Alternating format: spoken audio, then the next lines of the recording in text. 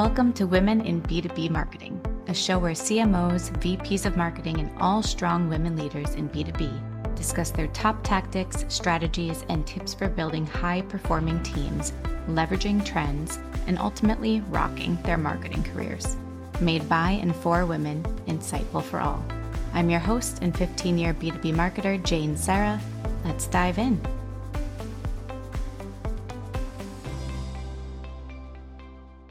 Okay, welcome everybody. Thank you for joining us for another episode of Women in B2B Marketing. Today we have with us Stacey Danheiser, who is the founder and chief growth strategist at Shake Marketing, the advisor to many, many brands, huge and small alike, and author of 2.5 books, Valuology and Standout Marketing, and a power book that she'll tell us all about. So welcome, Stacey. Thank you for having me. Yeah, thank you. I'd love to dive into a ton. I want to pick your brain on the book side of things because that's been super fascinating to me lately. But before we do, I always love to ask our guests, how did you first get into marketing and B2B marketing? Yes, so I went to school in college and I wanted to be a journalist. And I found out how much journalists make. I switched to business immediately.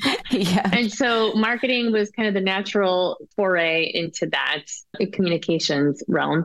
So I got a degree in marketing. I also got a degree in Spanish. And when I left college, I ended up getting a job at AT&T in the consumer marketing side they had a cable product at the time.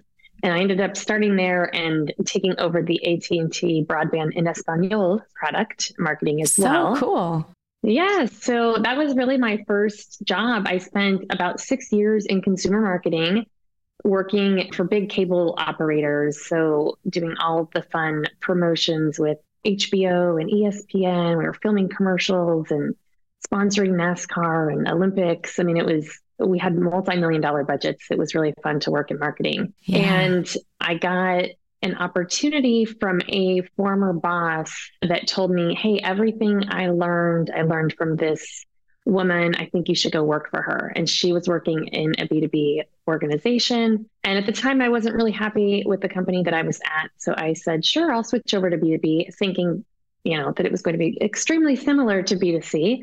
And little did I know, it was, my budget was 1/10 of what it was in the consumer side. In a consumer role, you don't really have a sales channel. We had an inside sales call center that was taking orders, but not really an organization that I had to work directly with. Marketing was the primary driver of sales in the companies that I worked for.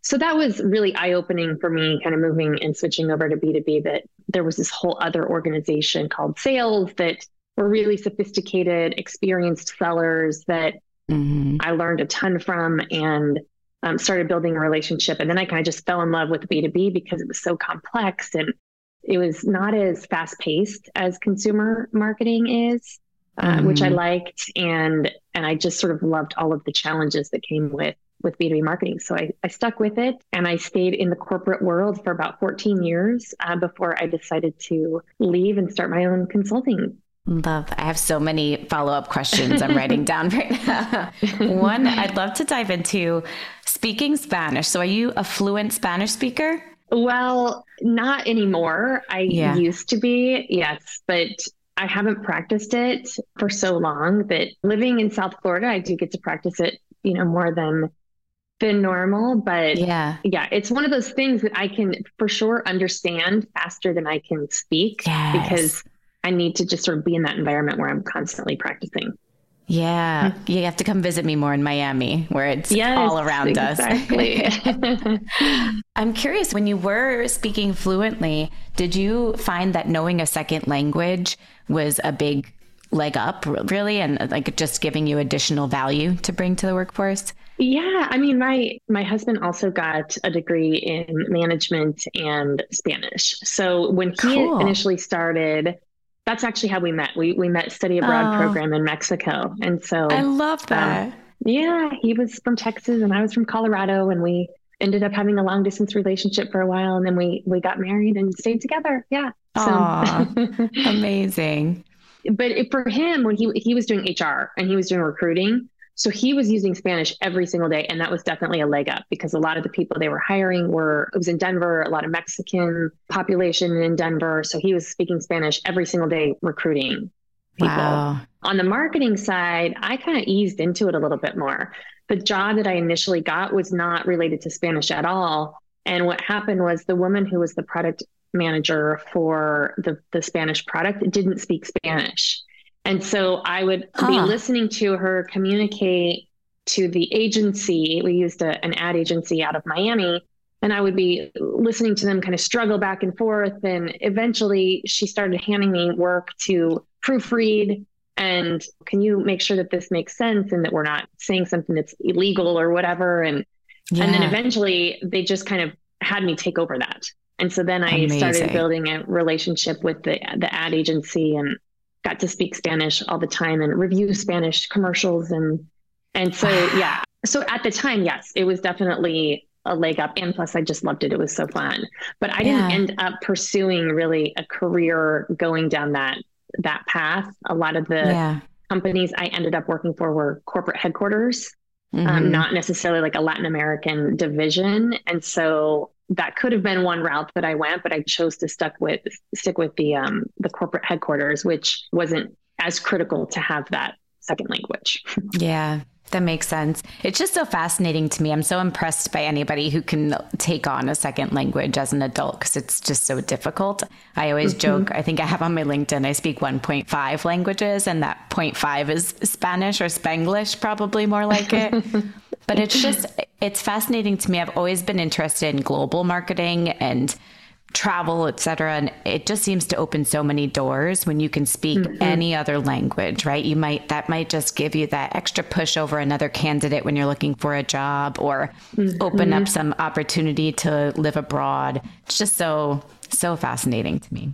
Yeah. And I think just understanding cultures, that's another, It was interesting. One of the companies I worked for ended up bringing me back when I went into consulting. They brought me on as a consultant and I ended up working with their global division. And one of those things that they were kind of pushing out a bunch of stuff from corporate, trying to get the divisions to use these marketing materials. But people in Germany were like, they don't want to hear this, right? This is not resonating with the German market, or this isn't resonating with our UK market. And so having that cultural understanding and sort of sensitivity, I think, is also really important, especially when you have multiple divisions. And it really is different. Yeah. Are different ways that business is conducted. And one of the books that I co-wrote with a couple of authors, they're out of the UK. They're professors of marketing in the UK. And so it's fascinating just the nuances of how business is conducted. And we always talk about value and making sure that you're communicating value in terms that are relevant to your audience, which includes, of course, this global lens, in-market lens that you need to have. Yes, that's so true. How do you think you can identify? I mean, a lot of times you have somebody local that seems to be an easier route in some ways, where they just get the culture and they get what values are important for different groups in your ICP. But if you don't have somebody local, where do you begin if you're marketing to a country that is not native, that's not your native country? Even if they speak English, or the same language as you, whatever that may be, where do you begin to understand that audience a little better? Yeah, so that's interesting because the first place I would start is with the sales team. So I would assume that if the company has made the decision to go in a specific market, that they have salespeople that understand the language. There's a reason, right? And typically it's a sales driven, that either they came with relationships or something. So I would start with the seller and really trying to get that understanding. But also what would be a really good path is to hire even like a consultant, an in-market consultant. I don't think you can try to do Google research and figure out nuances of the culture, but I think that's a waste of time. Yeah. Your money and resources would be better spent hiring a consultant to just kind of give you a crash course. Tell me all the nuances. Would something like this resonate? How do people react to these kind of things? Like there's all these little cultural pieces that, hey, we don't ever talk about business. If we go out to lunch, for example, we don't talk about business at lunch, right? And Americans are like, let's just get right into it and let's talk about business. And there's certain cultures Yes. where no, you don't do that. You save that for the office. Yeah. Or if you're going to talk about feedback or hard things, you do it over tequila or whatever in certain other countries. So Yeah. it's just somebody really that would understand that, that's sort of in market. I think that would be where I would invest time. It's just not something you can read about and try to absorb. So true. That's a great idea. I never thought of just local consultants to understand the market. That makes sense. Another thing you touched on was the budget of B2B being basically 1/10 of what you are working with in B2C. I hear that a lot. Why do you think that is? There's so much money to be made in B2B, but there doesn't seem to be a willingness to spend. Yeah. Well, so the big thing that I learned is if we had, let's say in the consumer side, $1 million to spend on a campaign, we were spending a big portion of that on creative. Mm-hmm. And this is something that's new to B2B, right? A lot of people are spending on maybe the distribution. Let's just do some ads, not thinking twice about, well, the creative is actually what's breaking through the clutter. And so before you go pump a whole bunch of money into ads, like making sure that you have a really strong and sort of differentiated message and some type of creative that's going to get through the clutter. Mm-hmm. So that's kind of one thing. And especially, I mean, I work for really big brands. AT&T is a huge brand. And so they invest a lot in their branding and a lot in their creative. And so a lot of our budget went to creative. But also the biggest thing is that in B2C, there are not salespeople. So if you actually add up the salaries of all the salespeople and the commission of all the salespeople, and you move that over to marketing, which in consumer marketing is sales. Marketing does not have to go, you don't have to go through a seller to make a consumer purchase. And so a lot of that money is what is being spent in marketing on consumer. That makes sense. In B2B, you have an entire other department of sellers that are making not only a base salary, but a commission. And so it eats into the marketing budget. That's what I see. Is that, and so the argument isn't, hey, let's spend more money in marketing. The argument is, do we really need another salesperson? What if instead of hiring that one other salesperson, we take that salary and we apply it to marketing just to see if we can make some progress and some momentum and get some leads and things sellers can work on, and we can create air cover and awareness in the market. Let's experiment with that before we rush to go backfill another seller. And so it's sort of that short-term versus long-term mentality. It's different. Yeah, really good point. The sales team is taking away our budget. Just kidding. I know we work hand in hand, but really good point. And we were touching on before we turned on the mics, your A3 method. Is that what it is? Am I saying it right? Yes. Yep. Yeah. Tell me all about it. Okay. So this is based on my power book, the mini book called Look Inside. The real reason you're not winning, your organization isn't winning the marketing game. And I wrote this it's literally 20 pages. It's a 20-minute read. It became an Amazon bestseller in the 1 hour power book section. Cool. And so I've gotten really good feedback because it's short and sweet and it gets right to the point. And basically why I wrote that was to help organizations. I started noticing a lot of trends kind of keep coming up over and over and over with the organizations that I'm working with. And they would bring me in, typically a CEO or a chief revenue officer, and they would say, can you do an assessment of our marketing approach and our marketing team? I don't know if we're working on the right things. I feel like we should be further along and doing better, but I don't know what the gaps are. And so like once I started digging in, I kind of always came to the conclusion that there were certain issues that every single time popped up over and over and over with all of these assessments. And that's really how I came up with this A3 method. And so it's the A3 stands for 3 different A's that we look at. So the first is alignment, which is gaps that a lot of organizations have: alignment of marketing activity to company goals, alignment to customer needs and motivations, and then also marketing alignment to the sales process and the sales organization and the sales goals. So the first bucket is alignment. The second is accountability.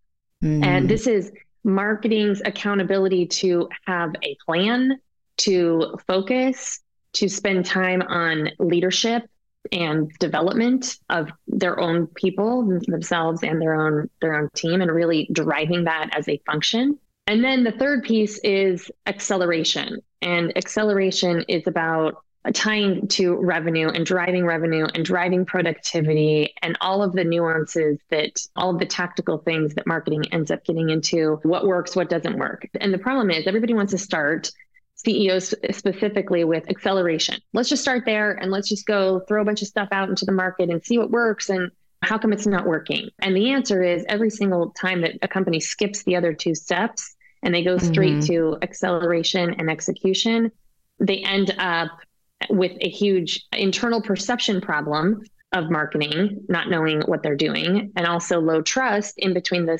C-suite and the marketing function. So it's kind of a disservice for marketing to say, yeah, let's just start with acceleration. You're right. Let's just go get a whole bunch of stuff, a lot of content, and we're going to start spamming everybody with emails. But really, marketing has the position and the power to be the strategic driver in the organization and to say, no, we're going to take a step back. We need alignment on what we're doing from a company standpoint. How does this relate? How does this go back to our KPIs and what we've agreed upon? What's the role of marketing versus sales? Because we're not doing a whole bunch of marketing activity that the sales team isn't bought into and that they're not going to pick up the ball and run with. And then, of course, alignment to customers, which is the number one thing that CEOs want. I want my marketing team to be customer experts. I want my marketing team to be the voice of the customer internally. And that piece is typically missing in B2B organizations. Yeah.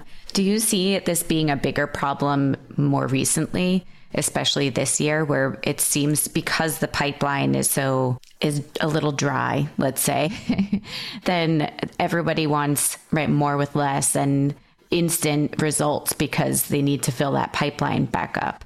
So do you think it's a lot of skipping over straight to that acceleration right now? I mean, I think the trend has been going on for a long time, and I've been in B2B marketing. I've been in marketing for a long time and B2B marketing for, I don't even know, over 15 years. Yeah. And so what I have seen is that the marketing jobs used to be aligned to either a customer segment or to a company goal. So for example, the first job that I got out of college, my job title was acquisition marketing. It was, here's your budget. Your job is to go acquire new customers. I don't care what tactic you use. Use TV, use radio, use print, use email, use the sales team, use whatever you need to use, but your job is to acquire customers. And then I ended up getting, retention marketing jobs where we don't care what tactics you use, but your job is to retain customers, get them to renew, get them to stay loyal to us, run some events for them, do special things, do a loyalty program. It didn't really matter what the tactic is. It was all about the goal. Mm-hmm. And then I've had other jobs where it was about the customer segment. So for example, in one B2B organization, I ran wholesale marketing, and it was for the cable operators, specifically for cable operators, or specifically for large enterprise customers who were defined as basically Fortune 1000 companies. Mm-hmm. So basically then I had to become an expert in, well, how do Fortune 500 companies buy? And who's my target audience? And what do these things have in common? And how can I break through? The difference is a lot of those jobs, I think, kind of are starting to come back, but we swung the pendulum way on the other side, and it became all about the tactic. So when digital marketing came on the scene, it became, oh my gosh, we need somebody who understands all these digital tactics. You're in charge of social media. You're in charge of the website. You're in charge of email and marketing automation. That's true. And they lost sight of the big picture. So this has been happening for over a decade, this sort of short-sightedness, I would say, and let's just focus on the tactic.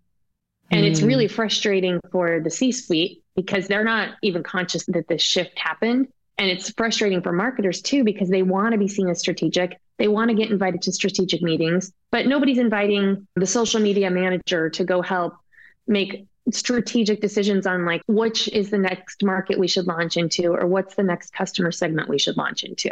And so I think I see a lot of org structures and a lot of people who are organizing by tactic, and it's a complete sort of disservice to the marketing function. Yeah. And marketing will continue to be seen as a tactical function as long as you're structuring that way. That's so interesting because you're 100% right. It's all I see, right? Is you're in charge of this type of marketing. Like you're in charge of email, you're in charge of paid ads, you're in charge of social, organic social. It's very, very specific. And I've even felt what's so like kind of bad that I'm a generalist. I understand enough of each to focus on strategy, but I'm not an expert at email, an expert at social, etc. And it's made me feel a little, I guess, imposter syndrome at times because I don't have that specialty. And it's so interesting because everybody is so focused on one or two, like a channel, right? A tactic. It's so interesting. Yeah. Do you think it works best? I guess what kind of structure do you see working best? Getting away from those tactical and having somebody who is in charge of, again, like acquisition and can leverage and learn whichever channels underneath that, or having somebody focus on each channel and having a strategist on top of that? Yeah. So I would say it depends on the people. I mean, honestly, there are some people who love to be specialists and they will always be specialists in their career and that's what they want to do. And I think that's great. And there are other people who can see the big picture and who are dot connectors and who can rise above and be more strategic. And those are the people I think that are set up for more success. But let's say you're in a specialist role, but you really want to be more strategic and you want to grow your career, you're not going to do that. You're never going to be put in charge of marketing if all you know is sort of that one piece of the puzzle. You'll just only be seen as a specialist, which is great if that's what you want to be. But if you want to have more responsibility, it's not ever just going to be about one tactic. And so I think there's like a combo. And then I've worked in a bunch of different orgs and helped design different structures. But I think you have basically, let's call them like behind the scenes, back of the house marketing, which is help us run like marketing operations and help us all the tech stuff and help us set these things up. Maybe it's channel specific and it's you run social media and you run email and you run certain things. But then I think you have like a front of the house function as well. And that ends up working really well if you align to how the sales team is going to market. And so how are sellers organized? And some organizations are more sophisticated than others when it comes to sales.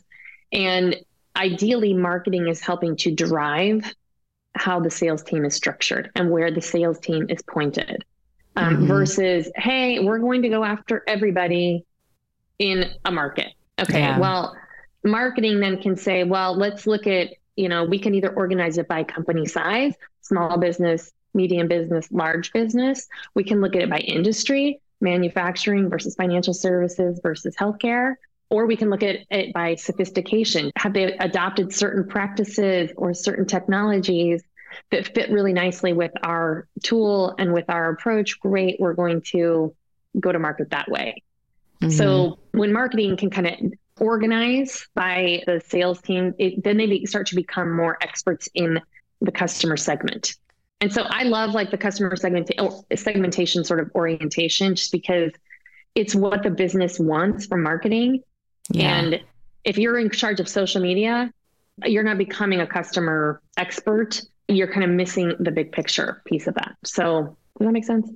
Yeah, no, it does. I think so. There's probably ways. So anyone who's in like social media and that's your strength and that's your passion, amazing. And if you want to have a career path, let's say to CMO one day, you have to think of how to become, I love the term that you used, a dot connector, and maybe think more strategically. Okay, you're in social all day. What can you pull from social and being on the ground that you can feed back to other teams? And then that could be your way to rise above if you wanted to get beyond the social media sector, I guess. Well, and I think the other piece too, if for anybody in social media that wants to expand, I would say too, look at company goals. So I think one of the frustrations I see from the C-suite when marketing goes to present a dashboard is that there are a bunch of different disparate stats that are being shared, and the C-suite has no idea what any of this means. And so social media is a great example because it's like our followers went up and our engagement went up. And we got 5 comments or whatever. nobody cares. But what would be interesting is for the report to be about where our followers went up. And what I noticed is we got 20 new followers in the top 10 companies that we're trying to get and close a deal with.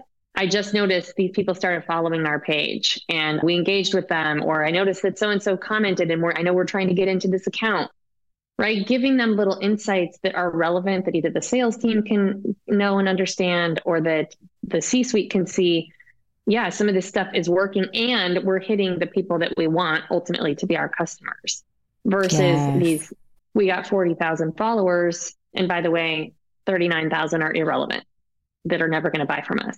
So getting more like specific in those examples and sharing it, right? Bringing that attention to whomever it helps to close deals. Yeah, exactly.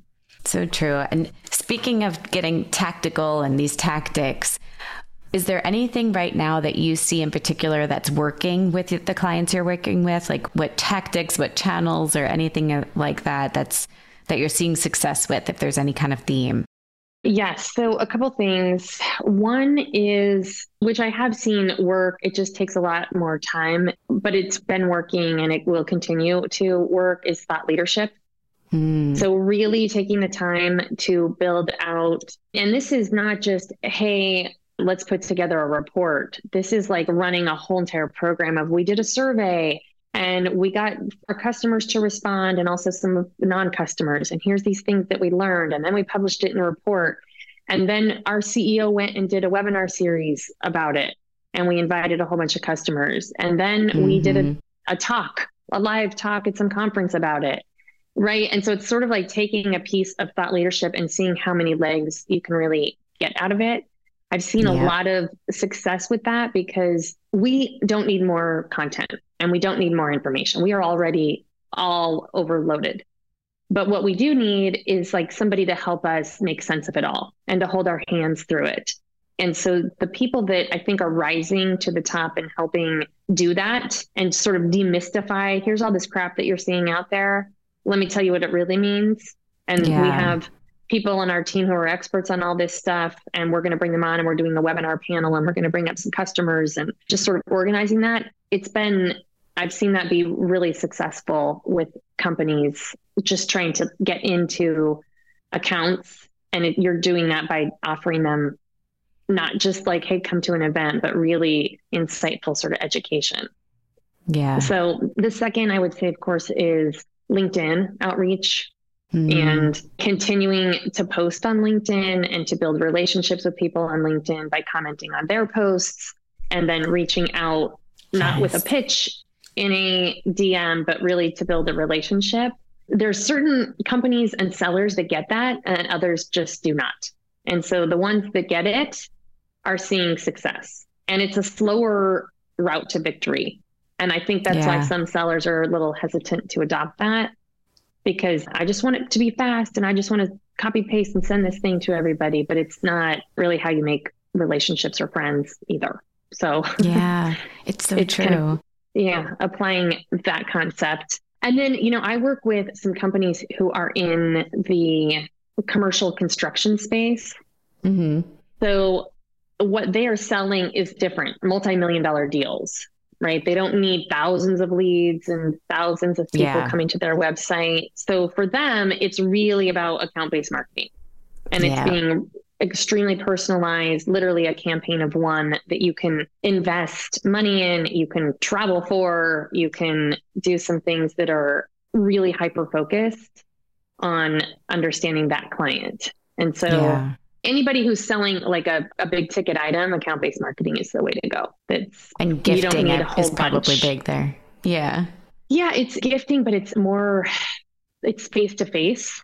A lot of face-to-face and building relationship. I mean, if you're about to spend multi-million-dollar on a commercial construction project, you're in it for the long haul. We're going to be working together for 2 or 3 years. So I need to make sure I like you and that I trust you and that I believe in you and that we can make this thing work, and I can yell at you if I need to, right? We can have a good time if we need to, but it's a long-term relationship. And so spending the time on the front end to build that relationship is critical. Love that. I mean, good reminder. Everything comes down to relationships, right? At the end of the day, especially in B2B marketing, when you're higher ticket items typically. One tactic I'm seeing lately is leveraging books for demand gen. And I'm seeing this, I mean, obviously Alice from Cognism, the CMO at Cognism, I cannot say her last name, so I don't want to pretend and butcher it. But she released, I think it was Diary of a First Time CMO. Okay. And that went viral all over LinkedIn. Everybody wanted a copy. I think there were limited copies. It was huge, right? And it got her, I think, to break into new markets with Cognism. It was huge for the brand. And just this week, I've seen on my LinkedIn feed at least 2 or 3 brands come out and publish books that sound like amazing books that I want to read, but they're from the brands or from the founder of the brand or from the CEO of the brand.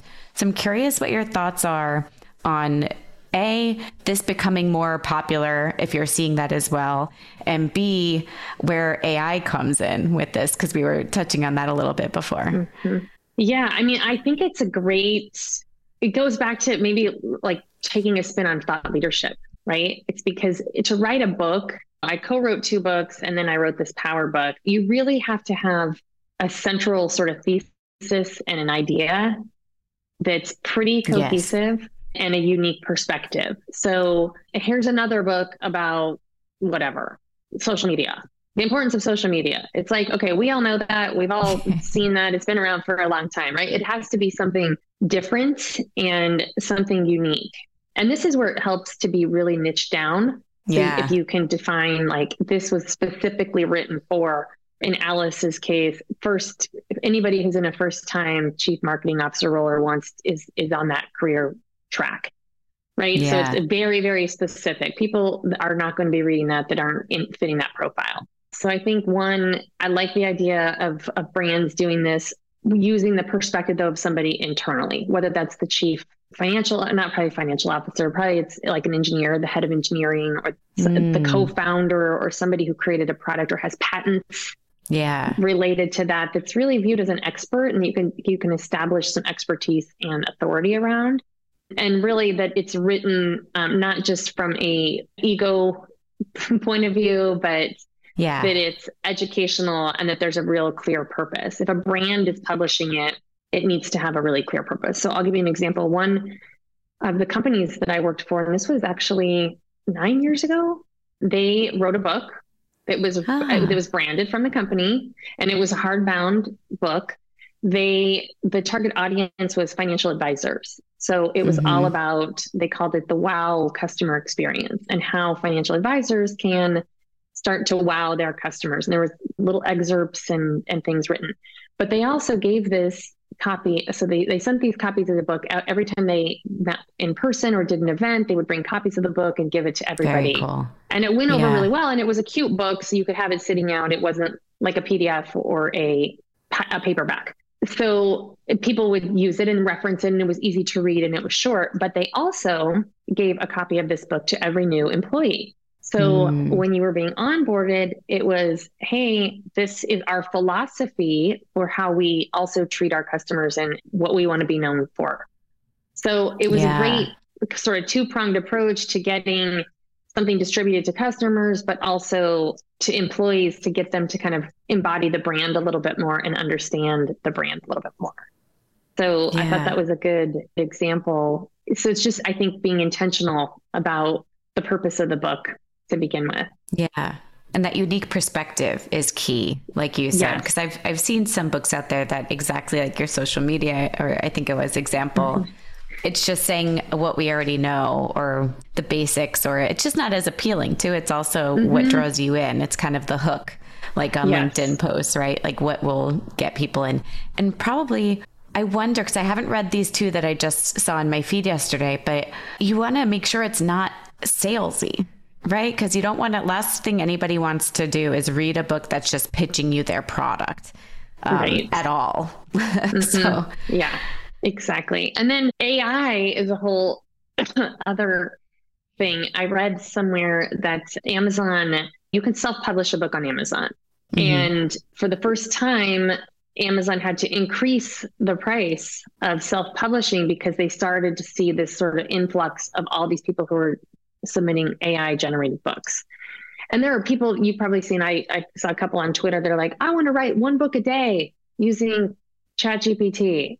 Oh, so gosh. It's like, really, do we need, like, that's a great, interesting goal that you want to write 300, whatever, 50 books or whatever. But really, do we need that many new books written by AI? So it's funny, it brings up this question, are we going to start seeing some type of label like the organic food labels that we have that says, written by human versus I love that idea.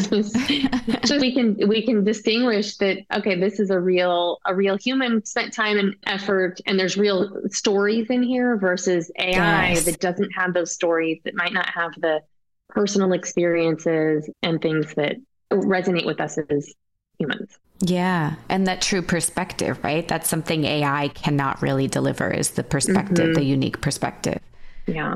It's actually scary to me, like the amount of content as a marketer, especially in B2B, content is king, right? We all know, but now it's just getting scary. The amount of content that is being pumped out that is not that great and not very strategic or helpful, which at the end of the day, your content needs to be high quality, right? And it has to help your ICP, whoever you're intending to read this or watch this, any kind of content form. But it's just scary that there's this overwhelming amount. And if they package it well and title it well, you're going to be sucked in and waste your time on this crap content, especially if it wasn't edited.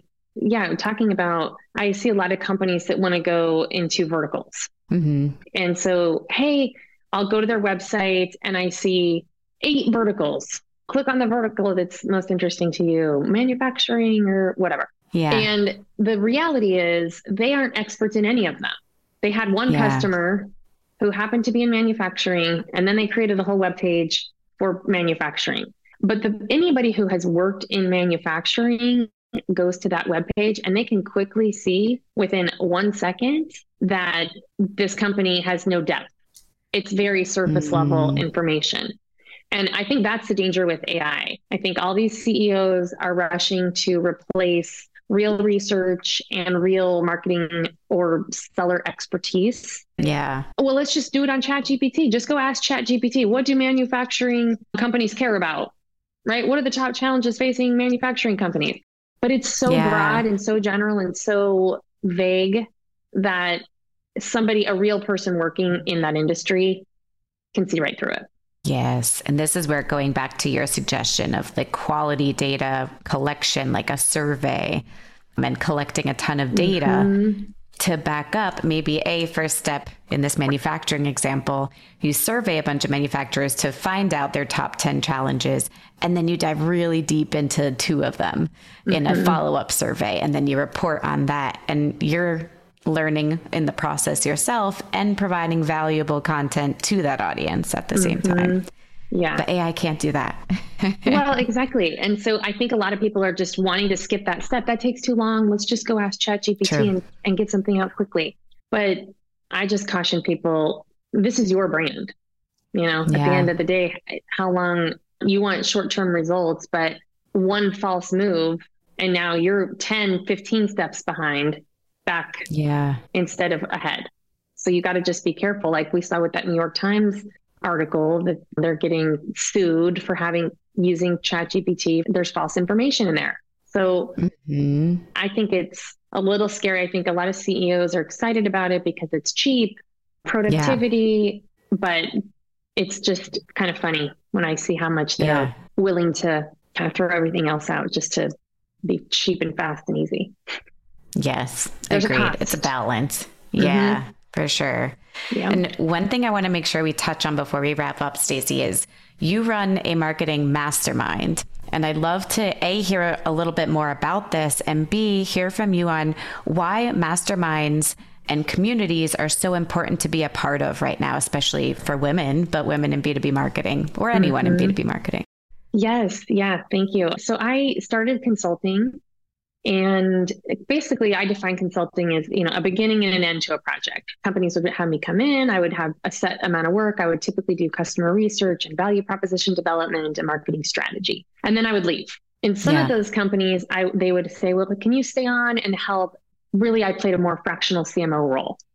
I was staying on, I would help them hire people, I would help them design the org, I would help train their people and work with them kind of one-on-one in a coaching capacity. And so what I wanted to do was to take this into more of a group model, because I was seeing, especially for companies that are on the mid to smaller size, a lot of times marketing is working in an island. It's like a small team, they're reporting to a non-marketer, a CEO or chief revenue officer typically, and they have nobody else to bounce any ideas off of. And so when the CEO comes and says, we have this great idea, or I just heard ChatGPT fire our copywriter and all of our agencies, and we're just going to use this now. They have nobody else to go to say, is this a good idea? Is this a bad idea? What should we be doing? And so that's really why I initially started it, was because I wanted to provide a forum for real guidance and real-time feedback and sort of peer interactions. But also because, going back to what we were talking about, a lot of companies skipping steps, I saw that the marketing person is thinking that the CEO, because these CEOs typically maybe more assertive, typically male, coming and saying, we need to go start a podcast. Okay, I'll get right on it. I'm going to go research how to start a podcast. And so because of the imbalance, maybe of authority and also assertiveness, the marketer is not confident enough to push back. And they're assuming that the CEO knows exactly what they want because they've done the research and this is the right thing for our business. But in reality, the CEO does not know. They're typically chasing a bright, shiny object or a silver bullet approach. And so I wanted to help the marketer understand a framework that this is the path, that really the steps you should be going through. And if your CEO comes up with another great idea, you can go back to these steps and say, that's interesting. Yeah, we could look at starting a podcast, but first we're going to do some research. I'm going to do some competitive analysis, see what we would be competing with, talk internally about who would be our subject matter experts and if this is even possible to produce, give you an execution plan to tell you really the resources required to make this thing work and to pull it off. And I'll come back and present to you a plan. And we can decide then if it makes sense or not. And so this mastermind is really to help do those two things, provide sort of that guidance and feedback, but also like for real-time, immediate situations, but also to provide a framework that marketers can feel confident. Yes, I know what I'm doing. Yes, I know what the steps are. Yes, I have the tools that I can use to help facilitate folks internally to get alignment. Because that's the one piece that nobody really ever talks about. The job of a marketer is alignment and getting buy-in. And the majority, especially as you grow in your marketing career, the majority of your time is spent on internal marketing and getting buy-in and getting alignment. It's so true. And so it's an 8-week program and I keep the groups small. So there's a lot of interaction and people get really good feedback and just, can get them kind of get unstuck and also just feel confident. Oh, okay, now I can go back and present this. Somebody else has looked at it. Somebody else has weighed in and now I don't feel like I'm on an island. Yeah. And even probably just to source ideas from each other as well. I know my close friends that are also in B2B marketing, it's been a lifeline to have them to just bounce ideas off of and hear what they're doing, which will spark ideas or ways to change something I'm working on. And just having that, like a mini community of friends that get what you do and are doing something very similar. It's just, it 10x's your output and what you're able to accomplish. And you're right, it gives you that confidence. Yes. Yeah. And that's really what I ultimately want to see. And especially women, because I just hear this recurring theme over and over. I just don't feel very confident sharing my ideas. I just wish I was more confident speaking up. I just wish I was. And so when I keep hearing this over, I'm like, okay, well, confidence comes from one, knowledge. Do you know what to do? Do you have a framework? Do you have the tools? Sure, you can go to YouTube and YouTube this stuff all day long, but what's to say that this is the right strategy for your business, right? And like how to start thinking strategically. And then it also comes from practice. And so in the program, there's specific assignments that the participants go and do, because it's not just, okay, I'll learn this and then I'm going to put it in a drawer and maybe look at it later. No, go have the meeting, go ask these questions. You're head of finance, right? Go meet with a customer. Go talk to the head Very of cool. sales. Yeah. So there's specific assignments that just sort of help folks practice this. And then eventually, so it's knowledge, practice, and then eventually experience. And once you get the experience, you're like, okay, now I know what I'm doing. I feel confident. I can sit up a little bit taller and be a little more assertive in those meetings and push back because I have really good questions I could ask. And I see how all the dots are connecting. Very cool. Well, Stacey, for anybody who wants to learn more about this masterclass or connect with you, where can they find this info and you? Yes. So my website is shakemktg.com, as in marketing. Please connect with me on LinkedIn. I'm pretty active on LinkedIn, so would love to hear from you on LinkedIn. And then I can share information and give you a link to my book, or all of that is on my website. But yeah, that would be the place to go. Perfect. I'll link to all of this in show notes too. And I'm very excited to read your power book. So definitely send them my way. And thank you so much, Stacey, for joining us. I have a ton of notes. This was just great advice across the board and good reminders. So thank you so much for sharing with us today. All right. Thanks for having me on. Yeah. And thanks everybody for joining us. We'll see you next time. Again, like the show, review, share with a friend. It helps us get more reach and reach more women in B2B marketing. Thanks, everyone.